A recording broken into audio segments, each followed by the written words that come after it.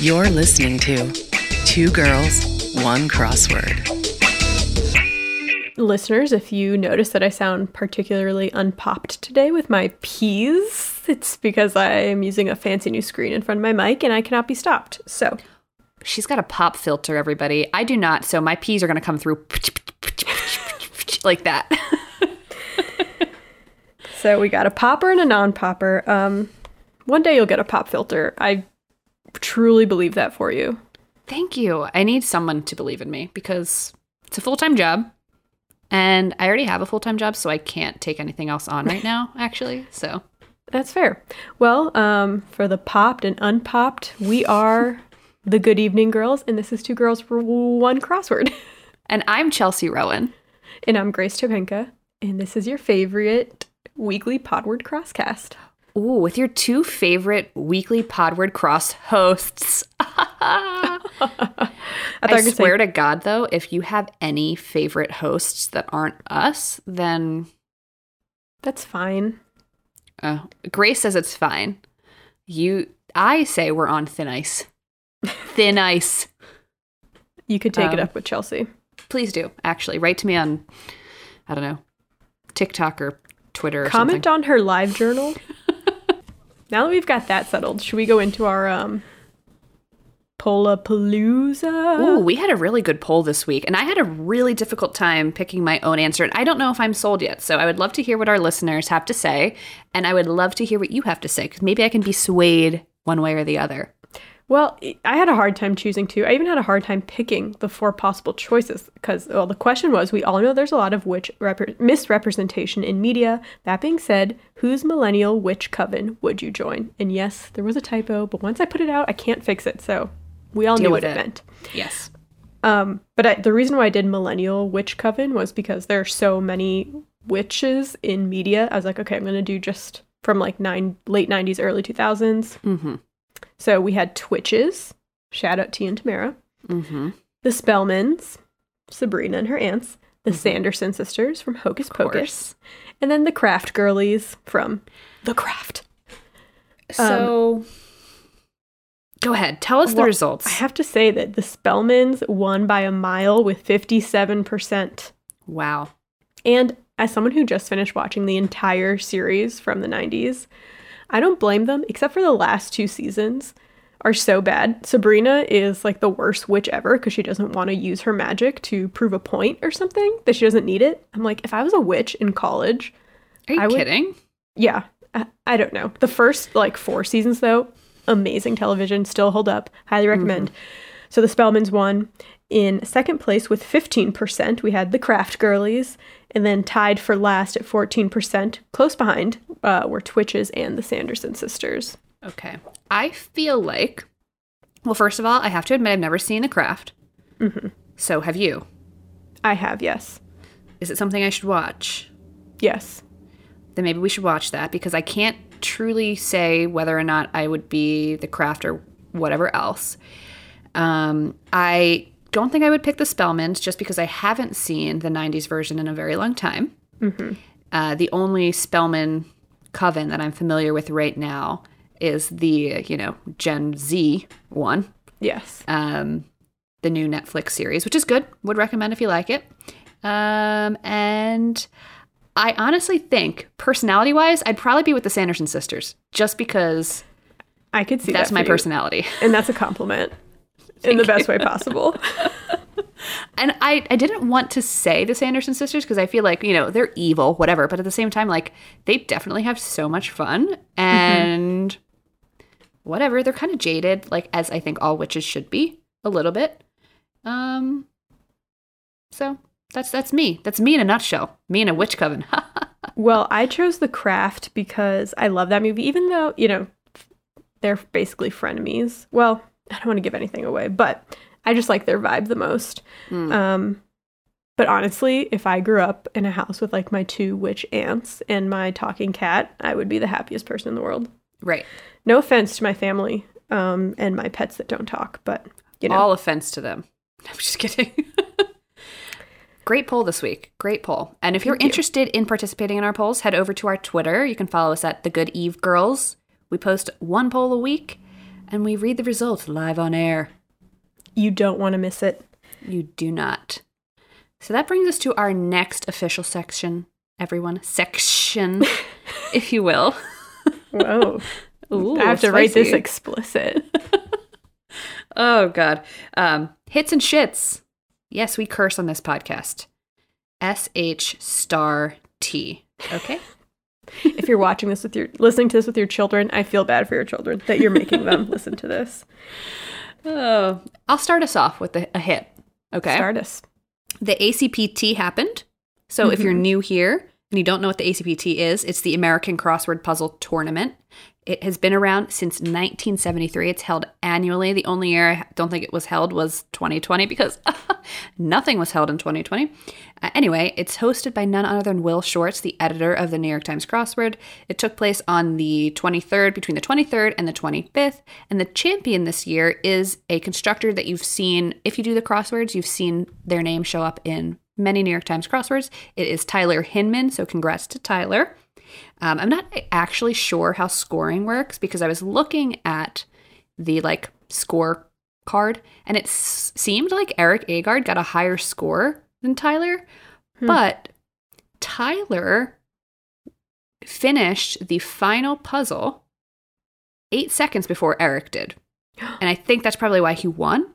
But if you do crossword tournaments and I sound like an idiot, please write to me and let me know, and I will correct myself next week on Corrections Corner. But I just think it's amazing that Tyler won by 8 seconds, and I think he completed the puzzle in 3 minutes or something crazy. Are you kidding me? Y'all are nuts. This is Y'all why are I am so talented. scared. I mean, I know that's the best of the best, but I'm not anywhere near that. Right. Well, I was looking at how they do their scorecard, and they count how many letters you get wrong. And I think there's over 1,000 people competing. So there's that grace. And then some people are getting 0 letters wrong, 1, 2 letters wrong. And then there's people that are in the 300s, 400s getting so many letters wrong. And I feel okay, fine. Yeah, actually, Haley, who we had last week, did tell us that, even for beginners and stuff, it's still fun and you can do it non-competitively. Right. Maybe we'll do it under an alias. And then we could run a competition. If you can guess our alias, then we'll send you a virtual high five. I don't know. Shill warts. Will Short's brother, Billiam. Bill Shorts. See you next year at ACPT. What else we got? What do you got? Give me a hit. Give me a shit. Give it to me. I really enjoyed the Monday New York Times crossword by Eric and Lori Bornstein, first of all. Yes. Duo crossword. We love it. Same last name. Siblings, married. Cousins. Neighbors that just happen to have the same last name. I feel if you happen to have the same last name, would you say by Eric and Lori Bornstein? Or would you give, I don't know. Anyways, that is a great question. I was just thinking about it because I had my locker mate in high school had the same last name as me. His last name was Rowan. Mm-hmm. And on the first day of school, I was like, oh my God, that's so funny. We have the same last name. And he was so rude to me. And he never talked to me the whole time we were in high school together. Maybe he was scared of you. He should have been, for sure. But I was super nice. I was like, oh my God, that's so funny. My last name is Rowan. And he looked at me and was like, whatever. And I was like, okay, nice to meet you too. Anyway, fun times. I would love to meet someone with my same last name that I wasn't related to. Right. But anyways, I really loved that puzzle. I liked the theme of it a lot. The revealer was 35 down, feature of many a mall or a place for 20 across, 26 and 30 down. And the answer was food court. So the other answers related were 20 across, figurative site of a 35 down, White Castle. 30 down, figurative ruler of a 35 down was Burger King. And then 26 down, figurative ruler of a 35 down was Dairy Queen. You love to see it. This was a lot of fun. It was right up our alley. Yeah. Once I figured out, I was like, oh, I love this. And then I also really liked 54 across, nitpick literally. And the answer was delouse. Oh, nice. Made me chuckle a bit. We love a chuckle on a Monday. We love to have a good chuckle once in a while when we're doing the puzzles. I feel like there's a lot of good themes this week in general. Mm-hmm. I really liked the Sunday theme from the New York Times, April 25th, Jeremy Newton puzzle. We've seen a puzzle like this recently, I think, in the Washington Post, where it's one of those they advise you to print it out type thing. And I'm always horrible at describing what the themes are, so I'm just going to give it my all. The puzzle was titled Stretching Exercises, and muscles appear in stacked double blocks throughout the puzzle. So muscles that you might see throughout the puzzle would be like a pec or a glute or a trap, okay? And you just got to do the puzzle because it looks really cool once you're finished. But one of the reasons why I loved this theme so much is because some of the themed answers were so good. Did you do the Sunday? I didn't. I think you're going to like some of these. So let's start with 23. No. What's a good one? We'll do. So there's 3 across answers here that all relate to the theme and they're all connected to each other. You kind of have to do the puzzle. I'm shite at explaining. Go on somebody's crossword blog and look it up. 57 across, withstand. The answer was abide. Okay. 59 across, like bread made from almond flour, was gluten-free. And then 61 across, oh hell yes, in quotes, was abso-freaking-lutely. So 57 across, withstand, abide, ab. And the AB of ab was stacked on top of 61 across, oh hell yes, abso-freaking-lutely. So ab was really big in the puzzle and it fit for abide and abso-freaking-lutely. Oh, I see. And then, like bread made from almond flour was gluten-free, and glute from gluten-free was stacked on top of abso-freaking-glutely of abso-freaking-lutely. So that was a lot of fun. And then another one, 71 across. Grammy category won multiple times by Kendrick Lamar was Best Rap Performance. 77 across was racy selfie post for likes on social media in modern lingo. And the answer was thirst trap. And the muscle there was trap. So best rap, so trap from 71 across was stacked on top of thirst trap from 77 across. Was it in the shape of a body? I don't believe it was. No. Well, I officially don't like the theme anymore. So, no, I'm kidding. Very good job. Also, shout out to 78 across. Beehive material. This tripped me up for a while, which it shouldn't have, because the answer was hair. Yeah, and that was a whole topic for you. Yes, and I talk about beehives in particular in episode 85, Things Are Getting Hairy. But that was just a fun one that kind of tripped me up, and I was like, oh, I just did this topic. Anyway, yes, good puzzle all around. Speaking of themes that we've done. Yes.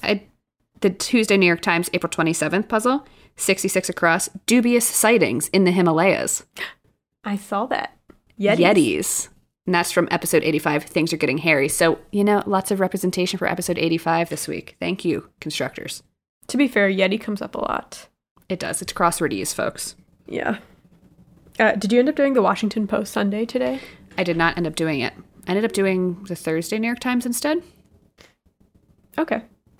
The Washington Post Sunday theme was interesting. It was like websites, but switched around. For example, 23 across, enumerate people like comedians Kilborn, Ferguson, Robinson, etc. Those are all comedians named Craig. And it was list Craigs, so Craigslist. Oh, okay. 39 across was where you can major in funny business. I thought it was going to be Clown College. It was Humor College, and then College Humor is a website. Nice. And then 114 across, Thunder EG ? Is Cloud Sound, SoundCloud. Nice. So there's a lot of themed answers in this one. Oh, and the title was called E-Trade. But some others that I liked from this clue that weren't theme related were 5 across, completely lost unless you're a pirate, and if so, carry on. And that one was at sea, which is crosswordese too. I just enjoyed the cluing.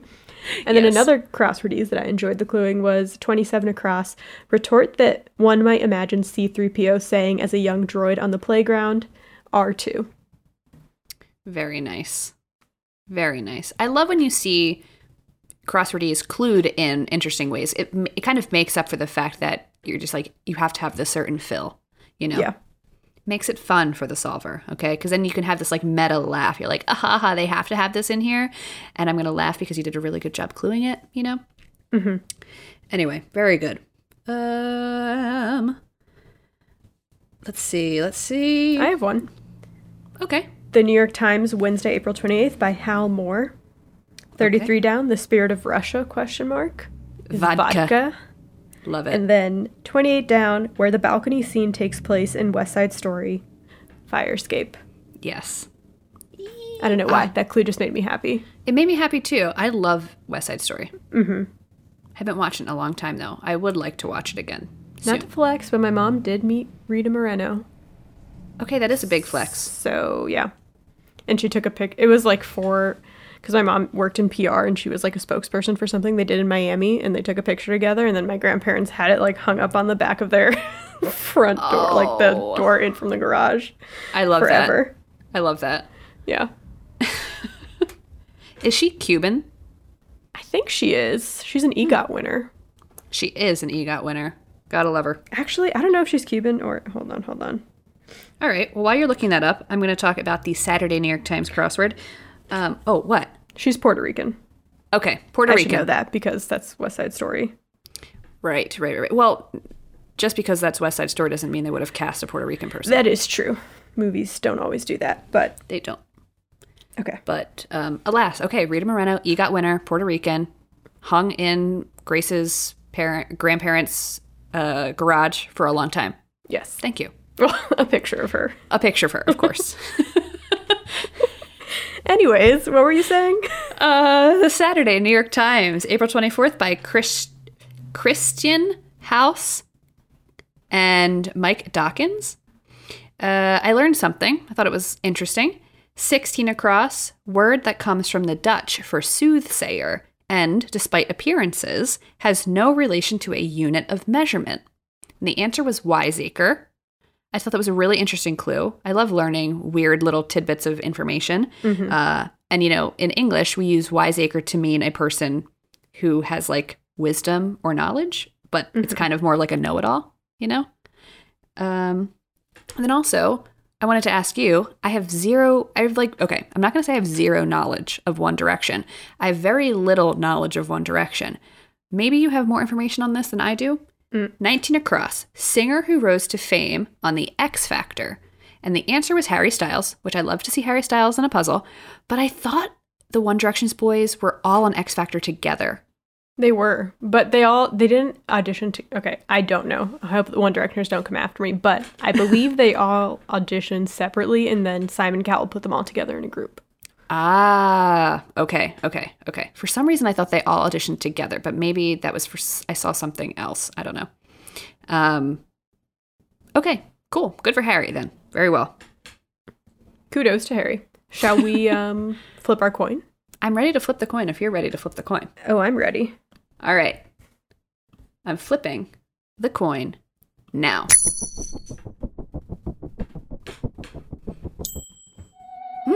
It's tails. Me? Little me? All right. She's back on her bullshit, folks. So my clue comes from the Monday USA Today crossword by Hwang Kim Vu, and it's 52 across, home to some alligators in New York legend. The sewer? Sewer system. What a great answer, and what a great clue. Yes. Did you know about this since you're from Jersey? I don't think I knew. No. I would just say no. But I think I knew that there are legends in New York about weird animals living down in the sewer systems. I mean, like, we've all seen that Hey Arnold episode with the Rat Man, right? You know? The Rat King. The Rat King is real and not a legend, but... Is it real? I don't know. I think Don't say things like that because I will believe you.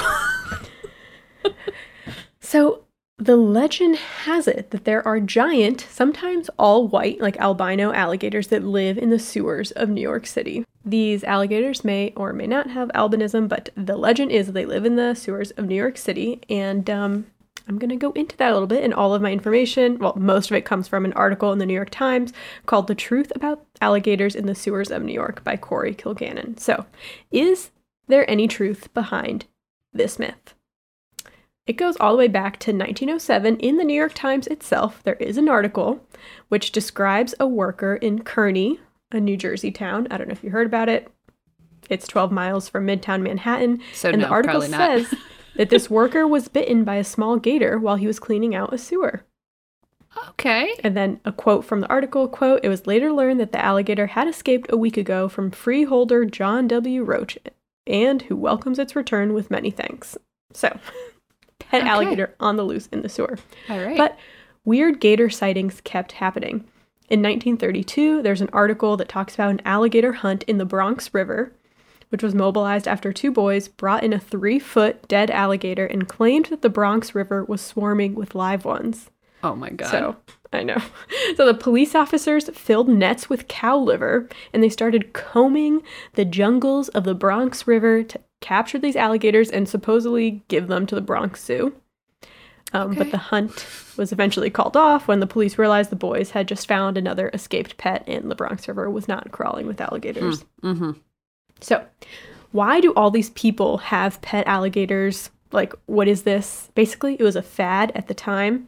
It still is, in certain circles today, but Right. there are advertisements in 1930s magazines for baby alligators shipped by mail. And I'm going to read an actual excerpt from an ad in Popular Mechanics that is just wild. Okay. Please. Quote, "How would you like a real live baby alligator for your very own? A rage for baby alligator pets has swept the country. We have arranged, at great expense, to supply you with a genuine live baby alligator, just hatched in the deep marshlands of the South at an amazingly low price. The corking little pets will be shipped to you by mail, carefully packed, safe arrival guaranteed. Think of the fun, the thrills you will have with one of these baby alligators." And it goes on. And the price? $1.50. That's not bad. That's a great deal. That's a pretty good deal.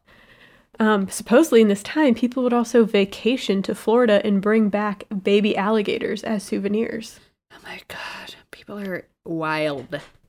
To be fair, baby alligators are really cute. A lot of animals are cute when they're babies, but then They're so deadly. tiny. I think the cutest part about a baby alligator is that it's like, it looks exactly the same as a full-grown alligator, just tiny. Right. It's like that commercial with the tiny giraffe on a pillow. Like, that's Right. what a baby alligator looks like. Yes. But, as time works, the baby alligators become adult alligators and people my can't God. have them anymore. So they release them into the wild, into the New York City ecosystem, etc. What in But- the goddamn hell? I know. That happens all the time with a lot of different animals. Mhm. It's a huge issue in the Everglades, and boa constrictors getting released in there. They're like messing up the entire ecosystem. That's an issue for another day. Shout out to Florida. But the biggest day in alligator sewer history is February 9th. Mark your calendar. That is Okay. the official Alligators in the Sewers Day, by the way. Really? Yes.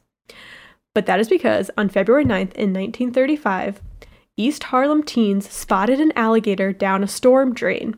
So they lassoed it up with a clothesline and they hauled it up. And the alligator was 8 feet long and 125 pounds. And it started to snap at them, so they ended up killing it with their shovels, which, I feel bad for the alligator. I would probably do the same thing if an alligator was snapping at me. Right. I don't think I would ever lasso it up, though. No, yeah, they shouldn't have done that. But it's kind of no wonder that this became an urban legend. It was young boys in a working class neighborhood like East Harlem during the Great Depression. So it was like the talk of the town. Everyone was talking about the story. Newspaper articles speculated that the gator had escaped from a passing steamer in the East River and had swum into a sewer outflow pipe. They don't really know how it got there, but it was in the storm drain. Oh my God.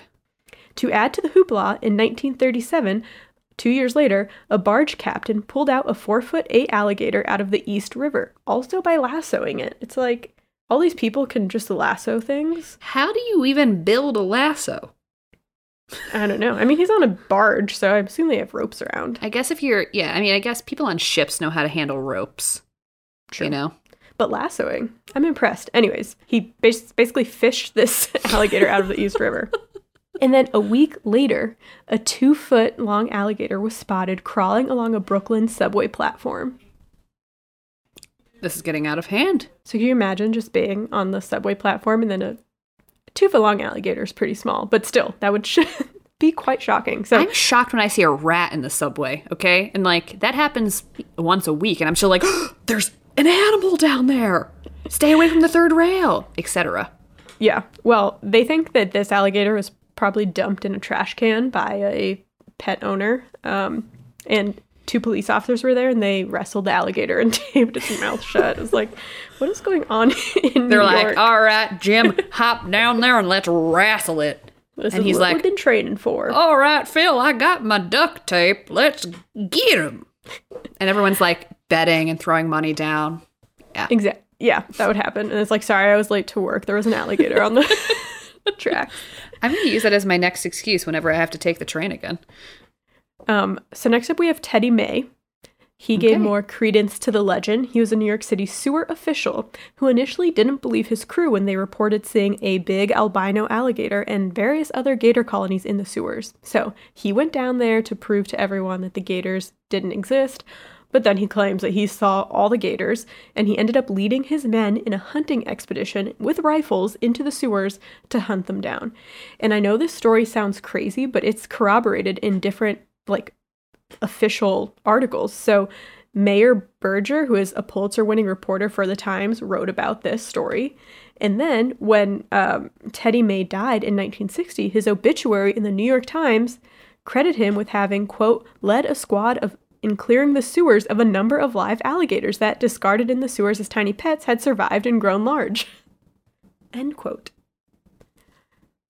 So What in the God? What's happening in New York? it was written down. But by the 1950s, the whole mail order gator and sewer gator had found themselves in pop culture, from Leave It to Beaver, comic books, etc., etc. In 1980, the horror comedy Alligator came out, which told the story of a baby alligator that got flushed down the toilet in an unnamed city and later becomes a huge killer mutant gator after eating a bunch of discarded lab rats who had been fed, like, hormones, growth hormones. That checks out to me and makes sense. Checks out. In 1982, John T. Flaherty was the New York City sewer chief, and he vehemently denied that there were any gators in the sewer system. He Okay, said he seems like a buzzkill. Yeah, he's like the biggest gator denier out there. So he claims he's seen rats, insects, stray fish, dead bodies, even street gang clubhouses, but no gators. Okay, so But- where's the Rat King? Huh? Where's the Rat King? He's seen rats down there, but no I'm gators. saying the Rat King. The king of he- rats. He won't talk about that. Oh. But that same year, in 1982, a 2-foot alligator was found swimming in a Westchester County reservoir that's part of New York City's water supply. And it was captured and given to the Bronx Zoo. So basically, the Bronx Zoo has alligators because people are just finding them around the city and giving it to the zoo. Oh my God. But this part is cute. So the city's Department of Environmental Protection, which oversees the sewer and drinking water system, created a mascot out of an alligator crawling out of a manhole, and it's wearing sunglasses. And then for years, the city sold t-shirts with the mascot and the caption, "The legend lives, ... which I need to get my hands on a shirt like that. Pause. eBay. It's not coming up on Etsy. I mean, eBay. But I'll do a deeper search at a later date. We may have to get them custom made. Ah. And maybe the most famous sewer gator of all is Leatherhead from the Ninja Turtles, who was also flushed down the toilet as a pet and then mutated, etc. But sightings have continued over the years. In 1997, a gator was found in a lake in Queens. In 2001, one was found in Central Park. In 2003, another one was found in a park in Queens. And then in 2010, a baby crocodile was spotted under a car in Astoria. So I don't know what the hell's going on in Queens and Astoria. They got gators. They got gators. And if you're ever in New York and you happen to be at the 14th Street 8th Avenue subway station, you may find a bronze sewer alligator sculpture that was made by Tom Otterness, and it was installed in 2001 as part of his Life Underground public art series. So, Love it. if you're ever wondering what that's about, it has other meanings to it as well, but it's about the sewer gators. It's always been about the gators. So to this day, alligators are still being rescued, but most of the time they are just pets that have been released. There is no hard proof that they've ever existed or lived in the sewer systems. Experts say that the New York sewers are too cold and toxic for gators to survive very long anyway. That's what the experts say. What do you the always agree with the non-experts say? experts? No. The experts say that they've like evolved. I mean, gators have been around forever. I think they could evolve to different living conditions. Gators are dinosaurs, okay? Yeah. Like literally. They survived what dinosaurs didn't survive. Okay. I don't know. I believe Teddy Mays and his group that he brought down there with rifles. I'm down for Teddy. Teddy Mays, man. Yeah. Teddy Mays for but mayor. He's dead. Also, he was alive. Like, Prove it. I bet you he's down there in the sewers with the alligators. maybe he's alligator king. Oh, I love that. I love the progression. Let's write a fanfic. Done. Coming to a fanfic site near you. I want to talk about some other urban legends. So this is another one that's New York related that I had heard and maybe embarrassingly didn't realize that it's not true. So there's a legend that if you drop a penny from the Empire State Building and it hits someone in the head, it would kill them because it gained so much speed on the way down. Physics says that is not true. The penny is too light. It's only 1 gram. It does not carry enough weight to ever collect enough speed to kill someone. But if you did a roll of pennies, then you're Gucci. That's a different story. Okay. But I'm going to talk about some urban legends in other cities, and some of them are kind of creepy, so sorry about that. But these are from insider.com. Okay. So let's jump over the pond twice, I guess, to get to Sydney, Australia. Yes. The famous Sydney Harbour Bridge. You've definitely seen it if you've looked at, like, the what's it called? The Opera House? Yes, but it's behind the Opera House. Oh my gosh. You've definitely seen it if you've ever looked at the Sydney skyline. It's the bridge, behind the Opera House. Yeah. But legend has it that this bridge is a tomb for 3 workers who are buried inside. Oh. So officially, 16 people died during the construction of the bridge, but legend has it that 3 more men died and fell into the brick pylons of the bridge. But since they were migrant workers and labor laws weren't that strict at the time, their disappearance wasn't noticed for weeks. And by the time they did realize they were gone, retrieving the bodies would have been too difficult, so they were entombed there for eternity. Oh, no. That's like the boys in the tower in London. Yeah. Back to the U.S. now. Okay. Hell's Gate Bridge in Alabama. Alabama. So there's a legend that starts in the 1950s when a young couple was driving over a bridge and they somehow drove the car off the bridge and they drowned and died. So there are 2 legends. 1, if you drive your car out to the middle of the bridge and turn off the lights, the couple will magically appear in your car and leave a wet spot on the seat. Ew, I hate it. Yeah. Legend 2 is that if you drive over the bridge and look over your shoulder halfway through, the scenery behind you turns into a portal to hell engulfed in flames. Hence the name Hell's Gate Bridge. I love it. Let's go. But suspiciously, Hell's Gate Bridge is closed to cars. And it is in such disrepair that walking across it is strongly discouraged. So okay. it's not, they don't use it anymore. So maybe the legend is true. Okay, next I'm going to talk about the Alaskan Triangle. Ooh. So you've probably heard of the Bermuda Triangle, but what about the Alaskan Triangle? On average, 5 out of every 1,000 people go missing in Alaska, according to the LA Times. Now, I read this statistic and I was like, wow, that's crazy. I need to look into this further. Because Grace has been to Alaska, in case you didn't know. Yeah. I love Alaska. Shout out to Alaska. Very cool state. Except for people go missing. Okay, so since record keeping in 1988, 60,700 people have been reported missing in Alaska. That's 5 people reported missing every year per 1,000 residents. Each year, an average of 2,250 people disappear in Alaska. It's twice the national average. Now, this maybe could be explained by it's very easy to get lost in the Alaskan wilderness. I mean, it's tough out there.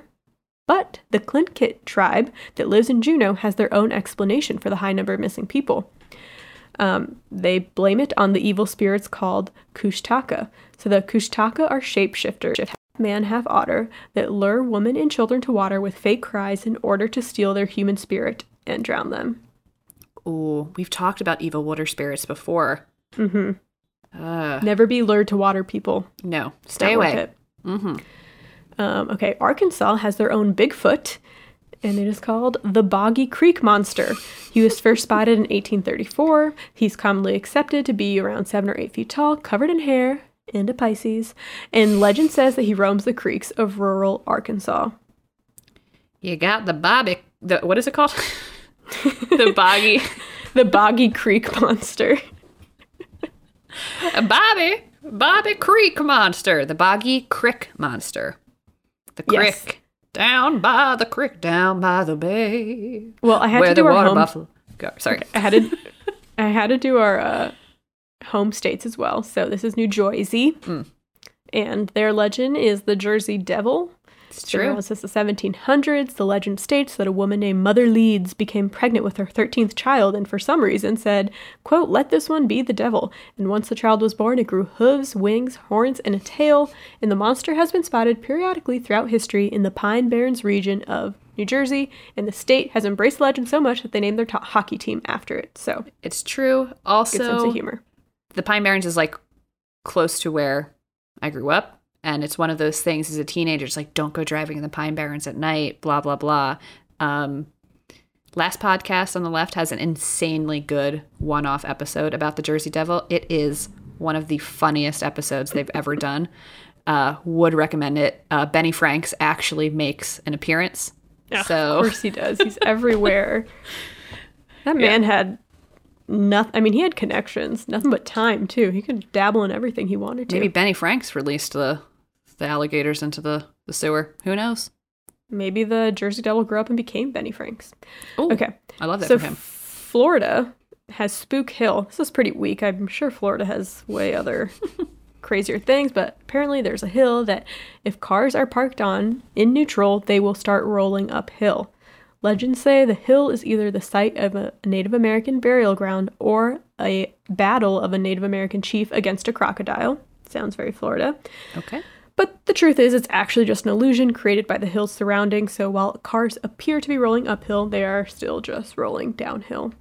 Ooh, Boo. interesting. I mean, you guys have the Fountain of Youth, so what else do you want? True. Okay, in Philadelphia, Pennsylvania. Ooh. In Philadelphia, there's rumored to be a bus that doesn't have an end destination.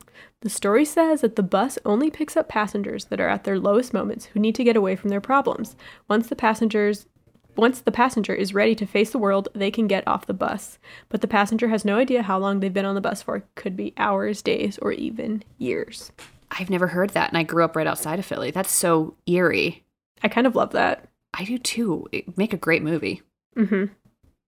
Okay, and then lastly is one I think we should go to because it's in our neighboring state of Indiana, Indiana, Crossroads of America. in a city called Brazil, Indiana. Imagine being like, yeah, I'm from Brazil. No, Brazil, Indiana. Right. This is the 100 Steps Cemetery. So, the legend states that if someone finds themselves in the cemetery at midnight, they must climb the steps and count to 100. There's 100 steps. At this point, a ghost of an undertaker will appear and show the person a vision of their death. On the way back down, the visitor is supposed to count the steps again, and if they count the same amount of steps, the vision was false. So basically, if like one more step gets added, then that means that the vision was real, and that is how you're going to die. People who have visited the cemetery in the past have tried to outsmart the supernatural forces in 100 steps by avoiding the steps altogether, and they've reported being knocked down or shoved to the ground by an unseen force. Let's go. I'm actually really scared, but let's go. Yeah. I just feel like you're not allowed to be in a cemetery at night. But maybe rules are different in Brazil, Indiana. I don't know. You don't have to serve gay people over there, so. Oh, Lord. Gotta love it. Well, we'll let you know if we ever go. Yeah. We'll film it. I would love to be in like a Ghost Hunters TV show. I will only film us in Brazil, Indiana at 100 steps if I can wear my platform Crocs. You can, but you know you're going to trip. There's not enough ankle support. Right. I'll wear my Crocs with like my 10 million gibbets.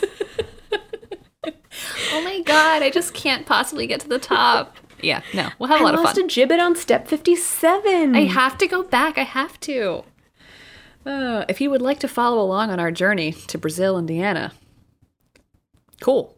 Thank you. Sponsored by Crocs. Sponsored by Crocs. Seriously, sponsor us.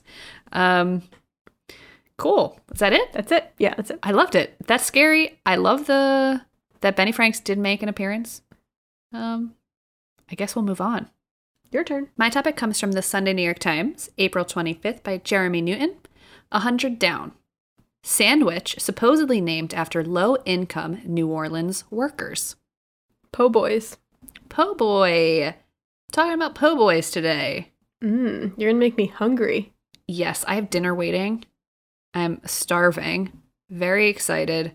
But the difficulty about doing this topic is I'm a recent vegetarian. And I just kept thinking about fried shrimp all goddamn day. And I literally cannot stop thinking about fried shrimp. So, and then Matt was like, well, we're ordering halal, guys. You can pretend that the falafel is a fried shrimp. And I was like, I will not debase myself. Anyway, so let's talk about po' boys. Okay. So a po' boy is one of those classic Louisiana dishes that everybody wants to try the first time they visit New Orleans, right? It's up there with gumbo, crawdads, etouffee, beignets. Grace actually talked a little bit about New Orleans food history, sort of, when she talked about Baked Alaska on episode 16. Throwback. Oh my gosh. Don't go back there, everyone. It's called Culture Shock. It was a good episode, but it is one of those, like, just, enter at your own risk. Yeah. So yeah. First and foremost, a po' boy is a meat-filled sandwich served on New Orleans French bread. The meat inside can be pretty much anything, but it's often served with roast beef, shrimp, crawfish, catfish, oyster, crab, etc. Have you ever had a po' boy? Yes, I have. Ooh, have you ever been to New Orleans and had a po' boy? Yes, that's where I had it. Okay. TYVM. Tell me about your experience. What kind of po' boy did you have? I think I had the shrimp one, because I think that's the classic one, I believe. I had it a couple times, actually. So good, right? It's delish. I mean, you can't really go wrong. Normally, I'm not a huge fan of seafood on a sandwich, but shrimp and lobster I could make a exception for. My boyfriend's brother lived in New Orleans for a very long time, and we got to visit. We stayed with him for a week. And there was this convenience store on St. Charles Avenue that he took us to. And in the back was like a little deli counter and this woman just making po' boys all day. And we got to eat the catfish po' boys from there. Oh my God. So good. I'm dreaming. I'm like salivating here as I'm talking to you about it. Well, you always have the memories. I will. Thanks for the memories. It doesn't make up for the fact that I'm a vegetarian now. So how do you make a po' boy? The traditional fillings are roast beef, baked ham, fried shrimp, fried crawfish, fried catfish, Louisiana hot sausage, French fries, yes, there's a potato version, fried chicken, alligator, duck, boudin, which is like a blood sausage, and rabbit. Okay? The bread that's used is a local style of New Orleans French bread. It's made with less flour and more water than like a traditional baguette, which means that the dough is subsequently wetter and produces a lighter and fluffier bread. According to Wikipedia, so take this with a grain of salt, but according to Wikipedia, this technique of making this New Orleans French bread was developed in the 1700s in the Gulf South because the humid climate was bad for growing wheat, so most of the wheat had to be imported to the area, which means that there was less available wheat, so you had to use less wheat to make your bread. Interesting. Interesting. It tastes so good. It worked out for them, I guess. Tastes so good. And so Grace said a little bit ago that shrimp was the traditional po' boy, right? Wrong. Wrong. It's okay. I thought that too, and I think it's probably the most popular because it tastes the frickin' best. Honestly, fried shrimp with all the fixings, like hello, yes. But the traditional, original po' boy is called the NOLA, quote, sloppy roast beef po' boy. Gotta love it. I'm not a big roast beef person, so yeah, it makes sense I would have gotten that. And I'm also just not a fan of sloppy roast beef. Like if you're gonna try and sell me on roast beef, if you put sloppy in front of it, like anything with sloppy in front of it, like for food, is an immediate turnoff. Like Sloppy Joe, that is truly, my stomach is turning. I like Sloppy Joe. Oh, Grace. Oh, Grace. It's Sorry. a texture thing for me. And also sloppy. I just can't. Anyway, I'm moving on. So yeah, a sloppy roast beef po' boy is filled with thick cuts of beef and served with gravy. You might also see a version where the sandwich is dipped into the gravy au jus style. Roast beef style po' boys are often served with debris, spelled like debris, but pronounced debris, which is basically bits of meat that fell off during cooking and are rendered into like a near gravy consistency. Ooh. Which actually, Megan, okay. Reduce, reuse, recycle. Yes. Outside of the roast beef po' boy tradition, we're going to get to like the like other po' boys, right? Mm-hmm. A dressed po' boy is topped with lettuce, tomato, pickles, and mayo. So anything outside of roast beef, if you like go to like a deli counter and you're like, I want a dressed po' boy, and it's like catfish, it will come with, you know, lettuce, tomato, pickles, and mayo. Cool. Fried seafood po' boys might also be served with melted butter. Okay. Good. Non-seafood po' boys may be served with Creole mustard, and Creole mustard is similar to a French Dijon mustard, but there's a small difference. It's made with brown mustard seeds, and they're marinated in vinegar, horseradish, and other spices, which is different than like a French Dijon, which the seeds are just marinated in white wine. And like a Creole mustard is spicier, coarser. It's like a French Dijon, they kind of grind up the mustard seeds. But in a Creole mustard, they kind of leave it a little coarser, so it's a little spicier. And then after the Great Depression, it became normal to have cheese on your po' boy as well. I don't know if I would put cheese on it. Yeah, I'm thinking, I don't know if it needs the cheese. I mean, and I love cheese, don't get me wrong. Don't get me wrong, but I feel like just give me the fried catfish and the mayo and all the fixins, you know? Anyway, as the crossword clue suggests, the po' boy has an interesting and scrappy history, and so I wanted to do like a little deep dive into it. How did the po' boy come to be?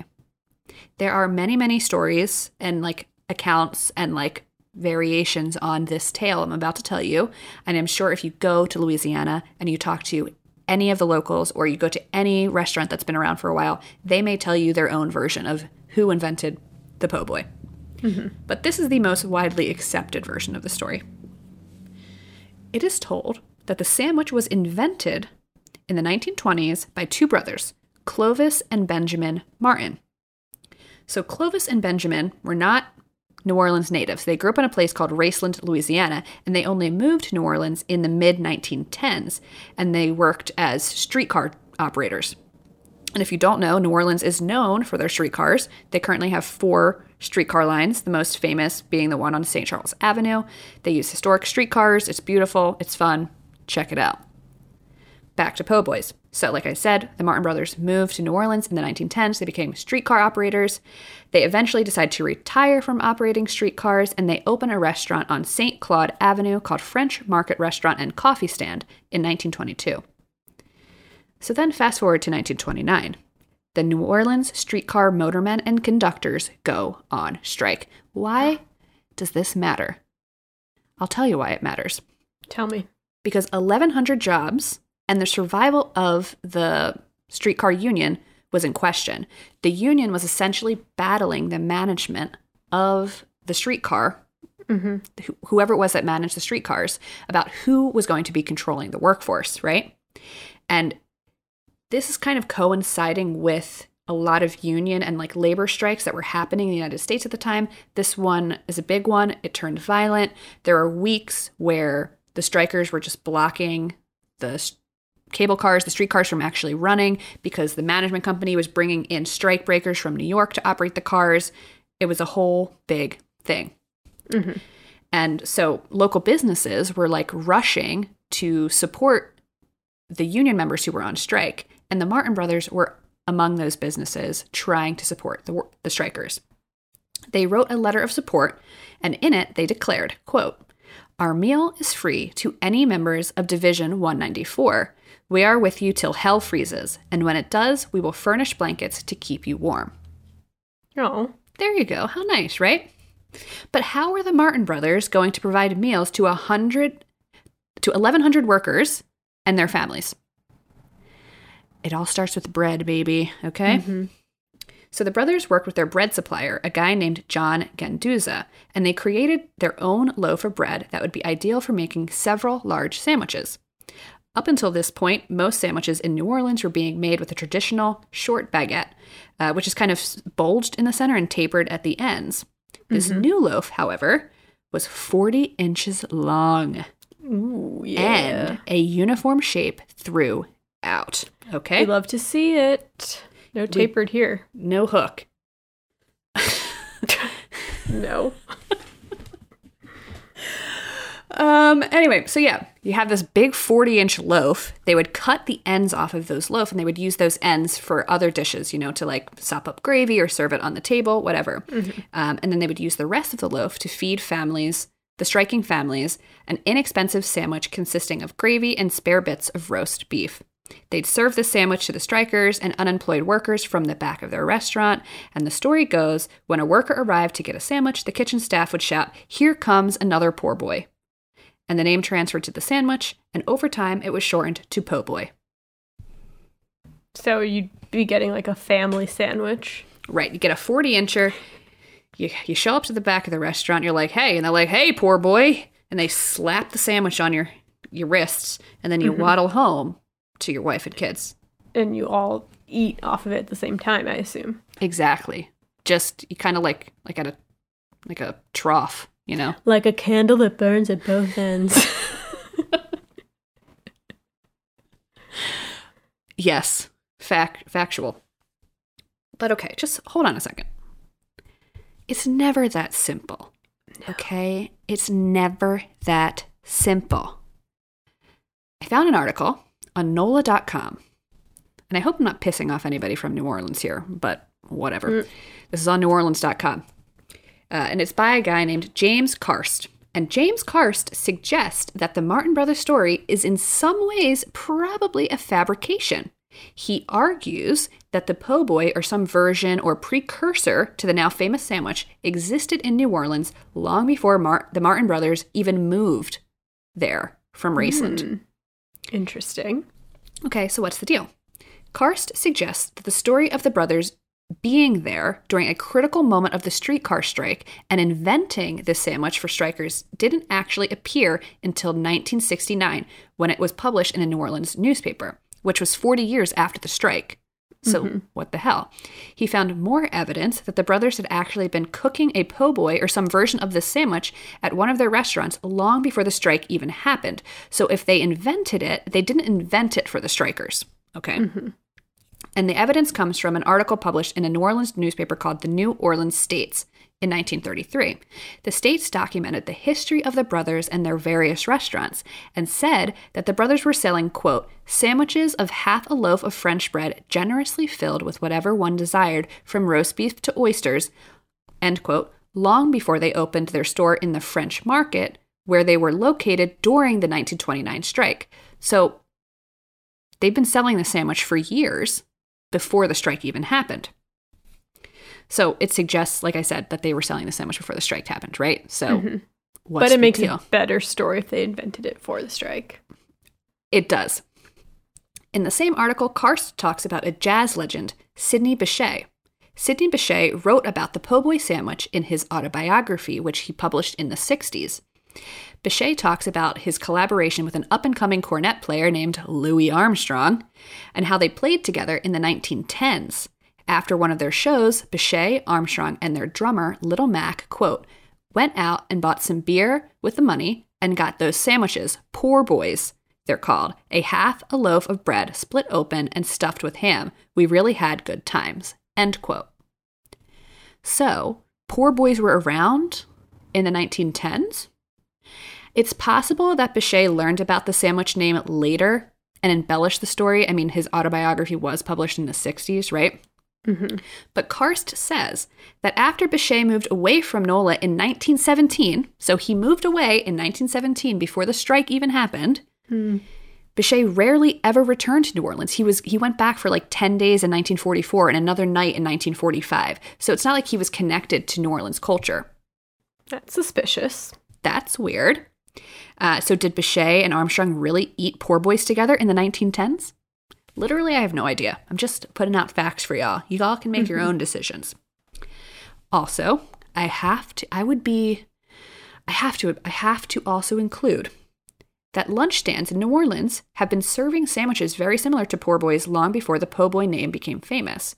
The oyster sandwich, for example, was being sold in 1917 at a place called Comus Soda Fountain on Common Street. They ran an ad for their sandwich. The ad reads as, quote, 4 delicious fried oysters in a toasted buttered French loaf with a piece of pickle wrapped in sanitary wax paper, sealed bag for 10 cents, end quote. And the oyster sandwich was being sold in New Orleans as early as 1851.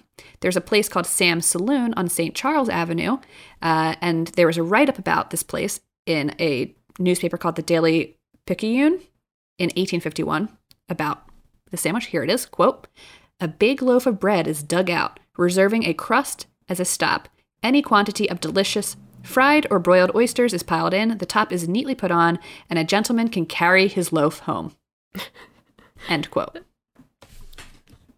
That is a convenient way to carry oysters. It's a great way to carry your oysters. Just get a huge loaf, dig out the center, and take it home to wifey and kids. Or husband and kids. Or husband and kids. Or whatever's in kids, right? Or no kids. Take it home to your dog, your cat, your lizard, your alligator. Your baby alligator that you know you shouldn't have bought. You know it. It is cute. You know it. Just go to the zoo if you're really dying to see an alligator. Dude, you live in New Orleans? Just go outside your front door, am I right? I actually went on like an alligator tour when I was in New Orleans. And at the time, well, I got sunburned and I hated it. And it was too sunny. And I fell asleep in the car because I was sun tired. But they throw marshmallows at those poor things and they eat them. Yeah, I know. I went on an alligator tour too, and the person I was with was like in awe. And I was like, Eon, been there, done that. I'm from Florida. This is like not anything. Alligators are like possums. Not saying that they're like running rampant on the streets, but you know. Right. Have you seen an alligator in person, like in the wild in Miami? Not like walking on the street, although there have been some like that, like that climb out of canals. But there is this, it's called Alligator Alley, and it's like a bike path, and there's just alligators chilling. But anyone can, like kids, you can like ride your bike down it. They don't really attack. They have a bad PR team.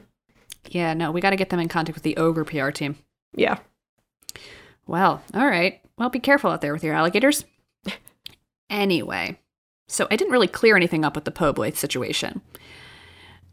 What I do want to say is that the Martin brothers were integral to the popularization of the po' boy, okay? And I'm really grateful for them for that because it's a delicious sandwich. And if I could, I would eat one right freaking now.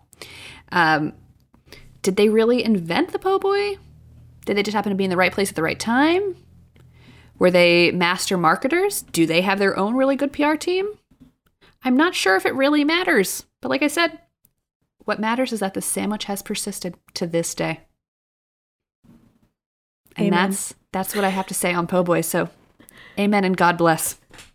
Ugh, I really want a po' boy, but I'm having tacos tonight. So, Ooh. Yum. That's that, I guess. That's that. You're having tacos. I'm having falafel in lieu of fried shrimp. I can't complain, really. Let us know what you're having for dinner, listeners. You can find us on Twitter at The Good Eve Girls. Or Instagram at The Good Evening Girls. Or TikTok at The Good Eve Girls. Until next time. Until next time. See you later, alligator. Ooh, in a while, crocodile. Bye. I had to say that. Although I'll probably make that the title of this episode. But ooh, I love it, though. This is where it was born, everyone. See you later. Bye-bye. Bye.